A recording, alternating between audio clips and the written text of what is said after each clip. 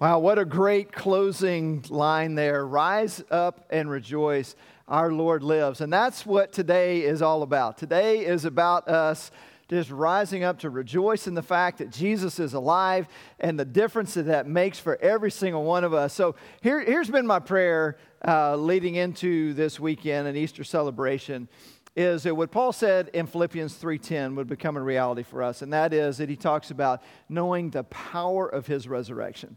See, Easter's not just about remembering the resurrection. It's not just about believing that Jesus died on the cross and rose from the dead. I mean, that's all important stuff. But it's about making his story our story. It's about experiencing the power of the resurrection in our own lives. See, I don't know about you, but I remember what it was like to be dead in sin. I remember what it was like to be empty, to be searching, to realize that there had to be something more and trying to fill that with different things that just didn't work. I know what it's like to be brought from death to life. His story has become my story, and I know that his story has become many of your story, and I believe through the course of this weekend that his story is going to become a story for the first time for some of you. And I'm excited to see what God will do there. But we have the opportunity to come and celebrate the impact and the power the resurrection has in our lives. I've recently started reading a good little book that Judd recommended to me, actually. It's a book by Timothy Keller called Hope in Times of Fear. And this is one of the quotes from that book. He said, "The Bible's startling message is that when Jesus rose, he brought the future kingdom of God into the present. It is not here fully, but it is here substantially, and Christians live an impoverished life if they do not realize what is available to them." I believe that to be true. If you identify yourself as a follower of Christ, but you're not really living in the power of the resurrection, you're living an impoverished life. If you haven't yet come to know Christ in a personal way, you're missing out on what God has created you for, and certainly that leads to an impoverished life. And so we have reason to be passionate today. We have reason to be excited about what this day represents and how it impacts our lives. But one of the reasons that I'm so excited to be able to share a message with you today is because we're going to look at an individual from the Bible who messed up really bad. And I wonder if there's anybody among us, can I be the first one to raise my hand, to say, I've messed up really bad, and I'm thankful that in spite of my failure, that there is hope. That the resurrection means there's hope in spite of what we've done. The guy that we're going to look at today, his name was Simon, but you and I know him as Peter. And he failed really big time, and yet things turned out okay for him. He ended up being the leader of the early church. He ended up being somebody that we look back upon as a great example of who a Christian should be. But it wasn't always that way for Peter. And so let's find out what he was like when he first was introduced to Jesus. John chapter 1, the very first chapter of John's gospel, we're introduced to Peter. Let me back up just a little bit from that point and start reading in verse 35. It says, the next day, John, this is talking about John the Baptist, or John the Baptizer. The next day, John was there again with two of his disciples. When he saw Jesus passing by, he said, "Look, the Lamb of God." When the two disciples heard him say this, they followed Jesus. Turning around, Jesus saw them following and asked, "What do you want?" They said, "Rabbi," which means teacher, "where are you staying?" "Come," he replied, "and you'll see." So they went and they saw where he was staying, and they spent that day with him. It was about 4 p.m. Andrew, Simon Peter's brother, was one of the two who had heard what John had said and had followed Jesus. The first thing Andrew did was to find his brother Simon and tell him, "We have found the Messiah," that is the Christ. And he brought him to Jesus. Jesus looked at him and said, "You are Simon, son of John. You will be called Cephas," which when translated is Peter. Now, if we understand what's going on here, this passage should blow our minds, because this is the first thing Jesus says to Simon that we know as Peter. He says, "Your name right now is Simon, but I'm going to give you a new name. I'm going to call you Peter." And the word Peter, or Cephas, is the Aramaic, Peter the Greek, that means rock. And so what he's doing here is he is renaming him. Now, did we see the rock up there? Not because he looked like that. That wasn't the reason why Jesus renamed him Rock.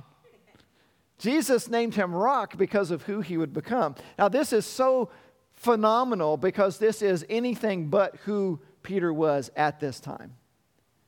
Peter was that guy that was a loose cannon. He was the guy you never knew what he was going to say. You never knew what he was going to do. I mean, he was anything but a rock. And some of you are like, that's me. And Peter's in the room like, yeah, I just, I'm kind of just over here one minute and over there the next minute and just kind of back and forth. Or maybe you know somebody like that. Jesus knew that that's who Peter was up to that point.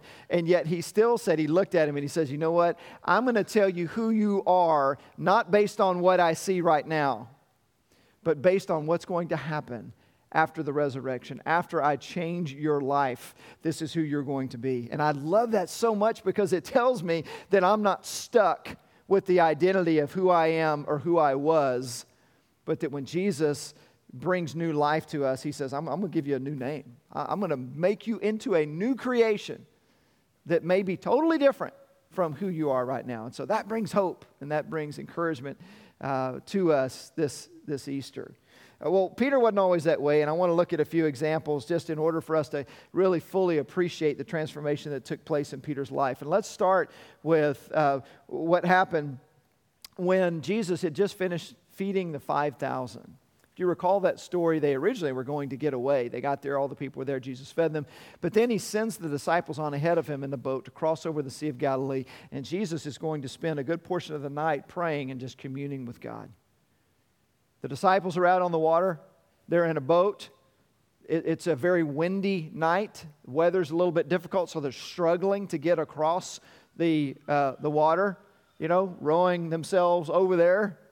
Not an easy thing to do in difficult weather, and Jesus sees them, and he sees them struggling, and he does something, and I just can't help, just maybe because of the way I think, but I can't help but to wonder if Jesus chuckled to himself a little bit when he thought about what he was about to do, because he went out to them walking on the water. And I just wonder, did anybody recently play a practical joke on Jesus thinking, we got you, and he's like, oh no, you don't know what's coming now, and he walks out next to them in the middle of the night on the water and freaks them out, scares them flat to death. Now, that probably wasn't going on. That's probably just my sick mind of thinking what might have happened. But what I do know is that Jesus walked out on the water. And we do know from Scripture that they were terrified, that they thought it was a ghost, and they cried out in fear. And Jesus said, don't be afraid, it is I. And then who speaks up? Peter, because Peter's that guy, right? And Peter speaks up and he says, Lord, if it's you, tell me to come out with you onto the water. And it was, and he did. And so Peter gets out of the boat and starts walking on the water. An amazing thing that happened. But then Peter kind of comes to his senses, because he can bounce back and forth from place to place. And Peter kind of realizes what's going on, and he begins to panic, and he starts to sink. Jesus reaches out, and he saves him. One example of how Peter can just be, one extreme to the other. Another example was when Jesus was teaching his disciples a lesson not long before his crucifixion about servant leadership, and he was going to wash their feet. And he was going from person to person, and Peter was the one that spoke up and said probably what everybody else was thinking. But when Jesus came to him, he said, Lord, are you going to wash my feet? And Jesus said, yes. And Peter says, no way. He says, you'll never wash my feet. Now, I understand where Peter's coming from here, right? The master should not be the one washing the feet of the disciples. And so I get that. Well, Jesus says, unless I wash you, you have no part with me. Well, then his response is, well, Lord, then not just my feet, but my head and my hands as well. Peter's just all over the place. Jesus is explaining to his disciples what's going to happen after his death. And they're still not getting in. And granted, we have the perspective of looking back on it. They didn't have that at that time. And so we need to cut them a little bit of slack for not maybe understanding all of that at the time. But Jesus is explaining that he's going to die. Peter pulls Jesus aside and rebukes him and says, this will never happen. Now, let me just tell you, it's probably not a good idea to pull Jesus aside and try to correct him for something that he said. But Peter did that. This is Peter. This is the rock. And Jesus says to Peter, get behind me, Satan. You remember that? That was pretty strong rebuke that he gave back to him.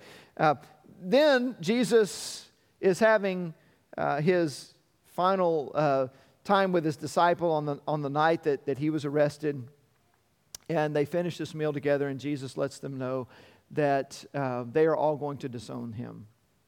They're all going to deny that they know him. And then Peter, again, is the one who speaks up. And Peter says, Lord, even if everybody else denies you, or even if I have to die with you, I would never do that. I will never disown you.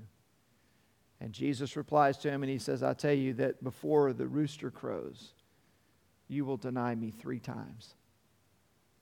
Well, Peter meant what he said, I believe. He said, I'm willing to die with you. I'm willing to do anything to defend you. And so when the soldiers came to arrest Jesus, we see Peter living out what he said he would do, because he takes his sword out and attacks the servant of the high priest, takes a swipe at him and actually cuts off his ear.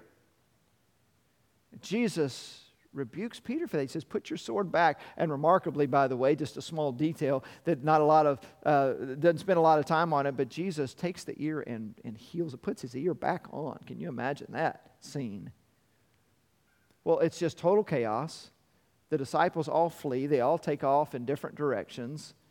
And so not long after that, Peter then goes back to the place where Jesus was arrested. And this is where it really gets bad for Peter, because everything up to this point, I'm thinking you could explain in terms of, well, Peter meant well. He just wasn't real stable in the things that he did. But now something happens that I don't think we can explain it away by saying, well, Peter meant well. Because he's outside in this courtyard where Jesus has been taken. And a servant girl comes up to him by the fire, and you can imagine it's dark. So just in the firelight, it's probably a little bit hard to see, and she's looking at him, and she says, you're one of his disciples. To which Peter denies it and says, I don't know what you're talking about. He moves location, so another spot, the same thing happens again. Another servant girl comes up to him and says, I recognize you. You were one of his disciples. And again, he denies it. Now, keep in mind that Peter had extra reason to be very nervous if they figured out who he was, because he's the guy that attacked and cut off the ear of the servant of the high priest. So he's trying to save his own hide here a little bit.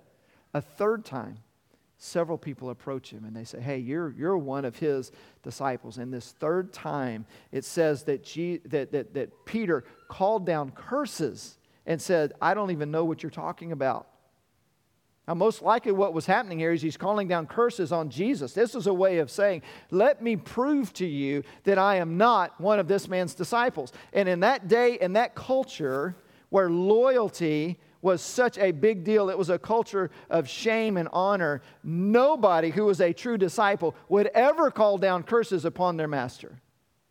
And this was the one thing that Peter could do to definitively show, I don't know him, I'm not associated with him in any way. And right when he does that, what happens? The rooster crows. And he's reminded of what Jesus had said, that before the rooster crows, you will deny 3 times that you know me. Now, Luke's gospel adds a detail here. It says that when Jesus was apparently close enough to Peter to actually hear what was going on, because it says that after Peter called these curses down and denied Jesus, that Jesus turned and he looked at him. And that just makes my knees weak to think about that. To think about denying Jesus in such a way as that, and then Jesus turns and looks at him. Now, one time, one denial, maybe we could write that off and say, he panicked, he didn't know what to do. Maybe a second time, but a third time, and he calls down curses upon his master. This is more than just a little slip up. This is disowning Jesus in a way that to Peter must have seemed unforgivable at the time. So why in the world would Jesus, when he first met Peter, say, you're Simon, son of John, but you're going to be named Peter. You're going to be called the Rock. Did he just misjudge his character? Did he not really know what he was dealing with? No, Jesus knew all of this, right? I mean, he predicted that Peter would fall away from him. None of this came as a surprise to Jesus, which, by the way, it doesn't come as a surprise to him when we fail either. And yet Jesus still said to Peter, you are Peter, you are the rock. I wonder what was going through Peter's mind at that point. The Bible doesn't give us a lot of detail, but think about all that he had been through. He had, and the rest of the disciples, they had lived with Jesus. They had eaten with him. They had ministered with him. They had done everything with Jesus. And now Jesus is brought away and he's crucified. What must have been going through Peter's mind when he saw Jesus die? When he saw them taking his body down off the cross, laying his dead body in a tomb. And Peter's thinking, everything that I have worked for these last 3 years, everything that I had hoped for, all of that's gone now. And all I have left is the memory of how I failed in that last moment when I had an opportunity to stand up for my Jesus. I didn't do it. And now there's no hope. There's no way to make that right because Jesus is gone. He's dead. Well, that's why the resurrection story is so powerful. Let's turn over to John's Gospel and read what came next. John chapter 20. This is where, thankfully, the story doesn't end for Peter or for us. There's so much hope here. John 20, starting in verse 1, says, "Early on the first day of the week, while it was still dark, Mary Magdalene went to the tomb and saw that the stone had been removed from the entrance. So she came running to Simon Peter and the other disciple, the one Jesus loved, and said, 'They have taken the Lord out of the tomb, and we don't know where they have put him.' So Peter and the other disciple started for the tomb. Both were running, but the other disciple outran Peter and reached the tomb first. He bent over and looked in at the strips of linen lying there, but did not go in. Then Simon Peter came along behind him and went straight into the tomb. He saw the strips of linen lying there, as well as the cloth that had been wrapped around Jesus' head. The cloth was still lying in its place, separate from the linen. Finally, the other disciple, who had reached the tomb first, also went inside. He saw and believed. They still did not understand from Scripture that Jesus had to rise from the dead. Then the disciples went back to where they were staying." Okay, so add this piece to the puzzle. You're Peter. You're just, sitting in this failure, this hopelessness. You go to the tomb, and it's empty. What's must be going through his mind at this point? He sees the strips of linen, which, by the way, probably were blood-stained, and it would have been easy to identify because they had been used to wrap around Jesus' head and his body. Those are left in the tomb. And Peter, I think, is still trying to process this. Well, let's continue on because Mary, who went to the tomb first, was still outside. It says that Peter and probably John, who's the other one who's talking about here, I think, they went back with the rest of the disciples. Mary is still there. And then it says that Mary saw someone behind her in verse 15. He asked her, "Woman, why are you crying? Who is it that you're looking for?" Thinking he was the gardener, she said, "Sir, if you have carried him away, tell me where you have put him, and I will get him." Jesus said to her, "Mary." She turned toward him and cried out in Aramaic, "Rabboni," which means teacher. Jesus said, "Do not hold on to me, for I have not yet ascended to the Father. Go instead to my brothers and tell them, I am ascending to my Father and your Father, to my God and your God." Mary Magdalene went to the disciples with the news, "I have seen the Lord," and she told them that he had said these things to her. So now Peter gets this account from Mary that Jesus is alive. And I wonder if he's starting to feel like there is some hope. But I also wonder if Peter was hearing the voice of condemnation in his head. I wonder if he was hearing that voice that says, "You have messed up so badly that there is no hope for you. There is absolutely no way that things can ever be made right." Anybody heard that voice recently? Maybe even this morning? You know that voice that says you're a failure, you're never going to be able to do anything, you're never going to accomplish anything, you've messed up so bad you don't count for anything. Sometimes it is a voice inside of our heads. Sometimes, sadly, it's a physical voice. It may be a spouse, it could be a parent, it could be a coach, a teacher, or somebody that just tears you down. There's a lot of power in that if you listen to that voice. I wonder if Peter was tempted to listen to that voice that said, even if Jesus is alive, You have messed up so badly that for you, there's no hope. Maybe there's hope for everybody else because they weren't the ones who denied Jesus, but for you, there's no hope. Well, later that day, Peter and the other disciples are together, and Jesus shows up in their midst. Miraculously, the resurrected Christ just shows up. All of them are together except for Thomas, and a week later it says that they were all together with Thomas. And you remember Thomas was, I won't believe unless I see the imprints in his hand from the nails and the hole in his side and all that. Well, Thomas, a week later, gets to see Jesus, and he says, go ahead, put your fingers in here and put your hand on my side and you see, stop doubting and believe. And so they all see that Jesus is alive. But at this point, Peter still has not been able to settle the issue of what do I do since I have failed Jesus so miserably. You ever been in a situation where you've wronged someone terribly and you haven't had an opportunity to make things right, or you haven't had an opportunity to talk through that? That is incredibly awkward, especially when you're the one who has done wrong. And up to this point, it's been a week since Jesus has been raised from the dead, and as far as we know, there's been no individual, at least it's not been recorded, no private conversation directly between Peter and Jesus addressing what Peter has done. So that's where we get in John chapter 21. In John 21, post-resurrection, but Peter says, I'm going to go fishing. And some of the disciples says, they tell him, we'll go with you. So they go out, they're fishing overnight. The next morning, Jesus is standing on the side of the shore there. And he calls out to them. They don't recognize who he is. And he calls out to them and he tells them, hey, if you'll throw your nets over on the other side of the boat, you'll catch some fish. Now, this is what's important to know about this, what happened here. This was not the first time that this has happened with Peter. In fact, when Jesus called Peter in the first place, Luke chapter 5, it says that he was teaching a crowd. He used Peter's boat to put out away from the shore, using the water kind of as a microphone to amplify his voice.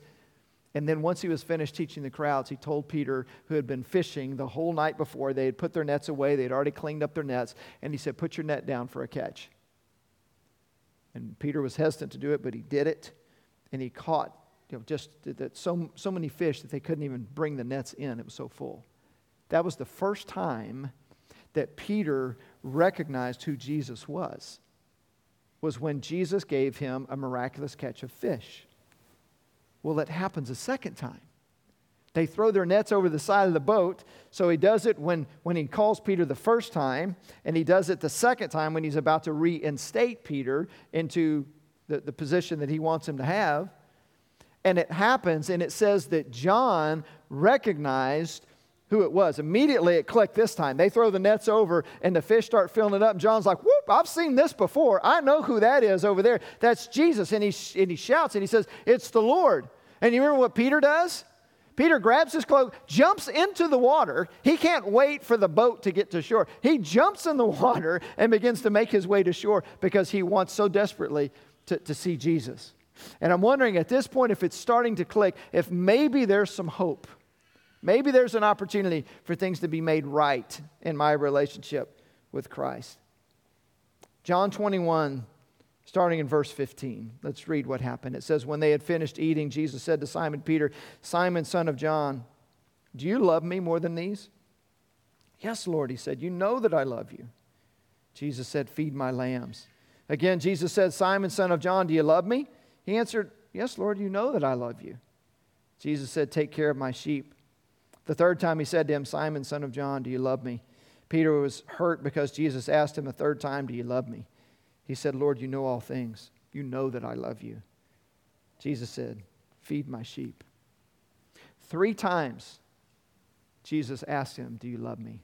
3 times Peter had denied Jesus, and he has an opportunity to reaffirm his love 3 separate times. See, I don't believe Jesus is taking the knife and twisting it here. I think what he's doing is, like a surgeon, he's using the knife to cut away what needs to be cut away in order to get down to the root of the issue. He's helping Peter come to grips with the fact that he has failed, and we need to come to grips with that first. But then he helps him understand, But here's what I have for you, Peter, because every time, did you notice he says either feed my sheep or feed my lambs? Every time. He's not saying, Peter, after you prove yourself once again and you show that you can be trusted, I'm going to reinstate you into a position of leadership. What he says to him is, Peter, I want you to feed my lambs because let me remind you who I called you to be. Interesting, by the way, that at first he uses Simon here again. But he's Peter. He's the one who would become the rock if he listened to Jesus. Just a couple last verses. And we'll conclude with this, verse 18.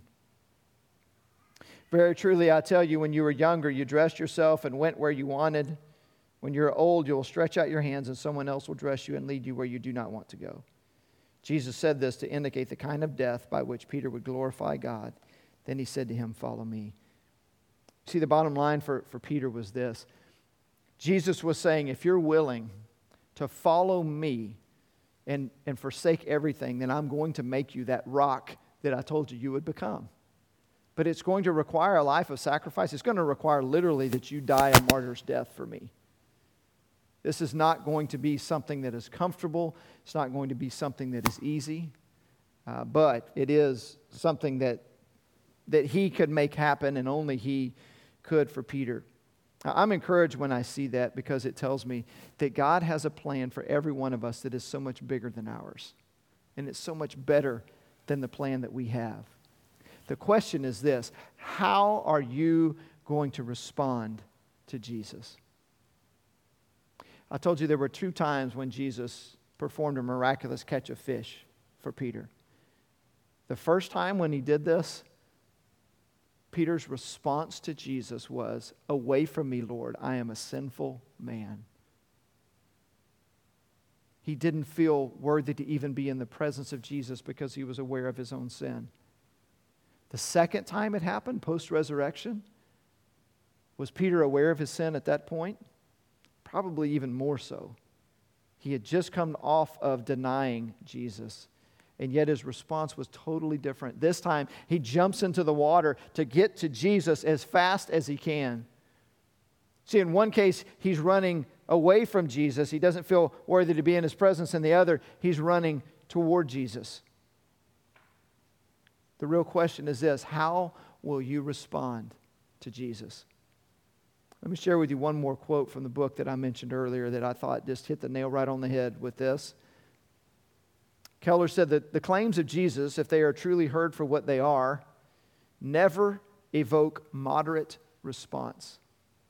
Jesus claimed to be the Lord of the universe, who had come to earth to give himself for us so that we could live for him.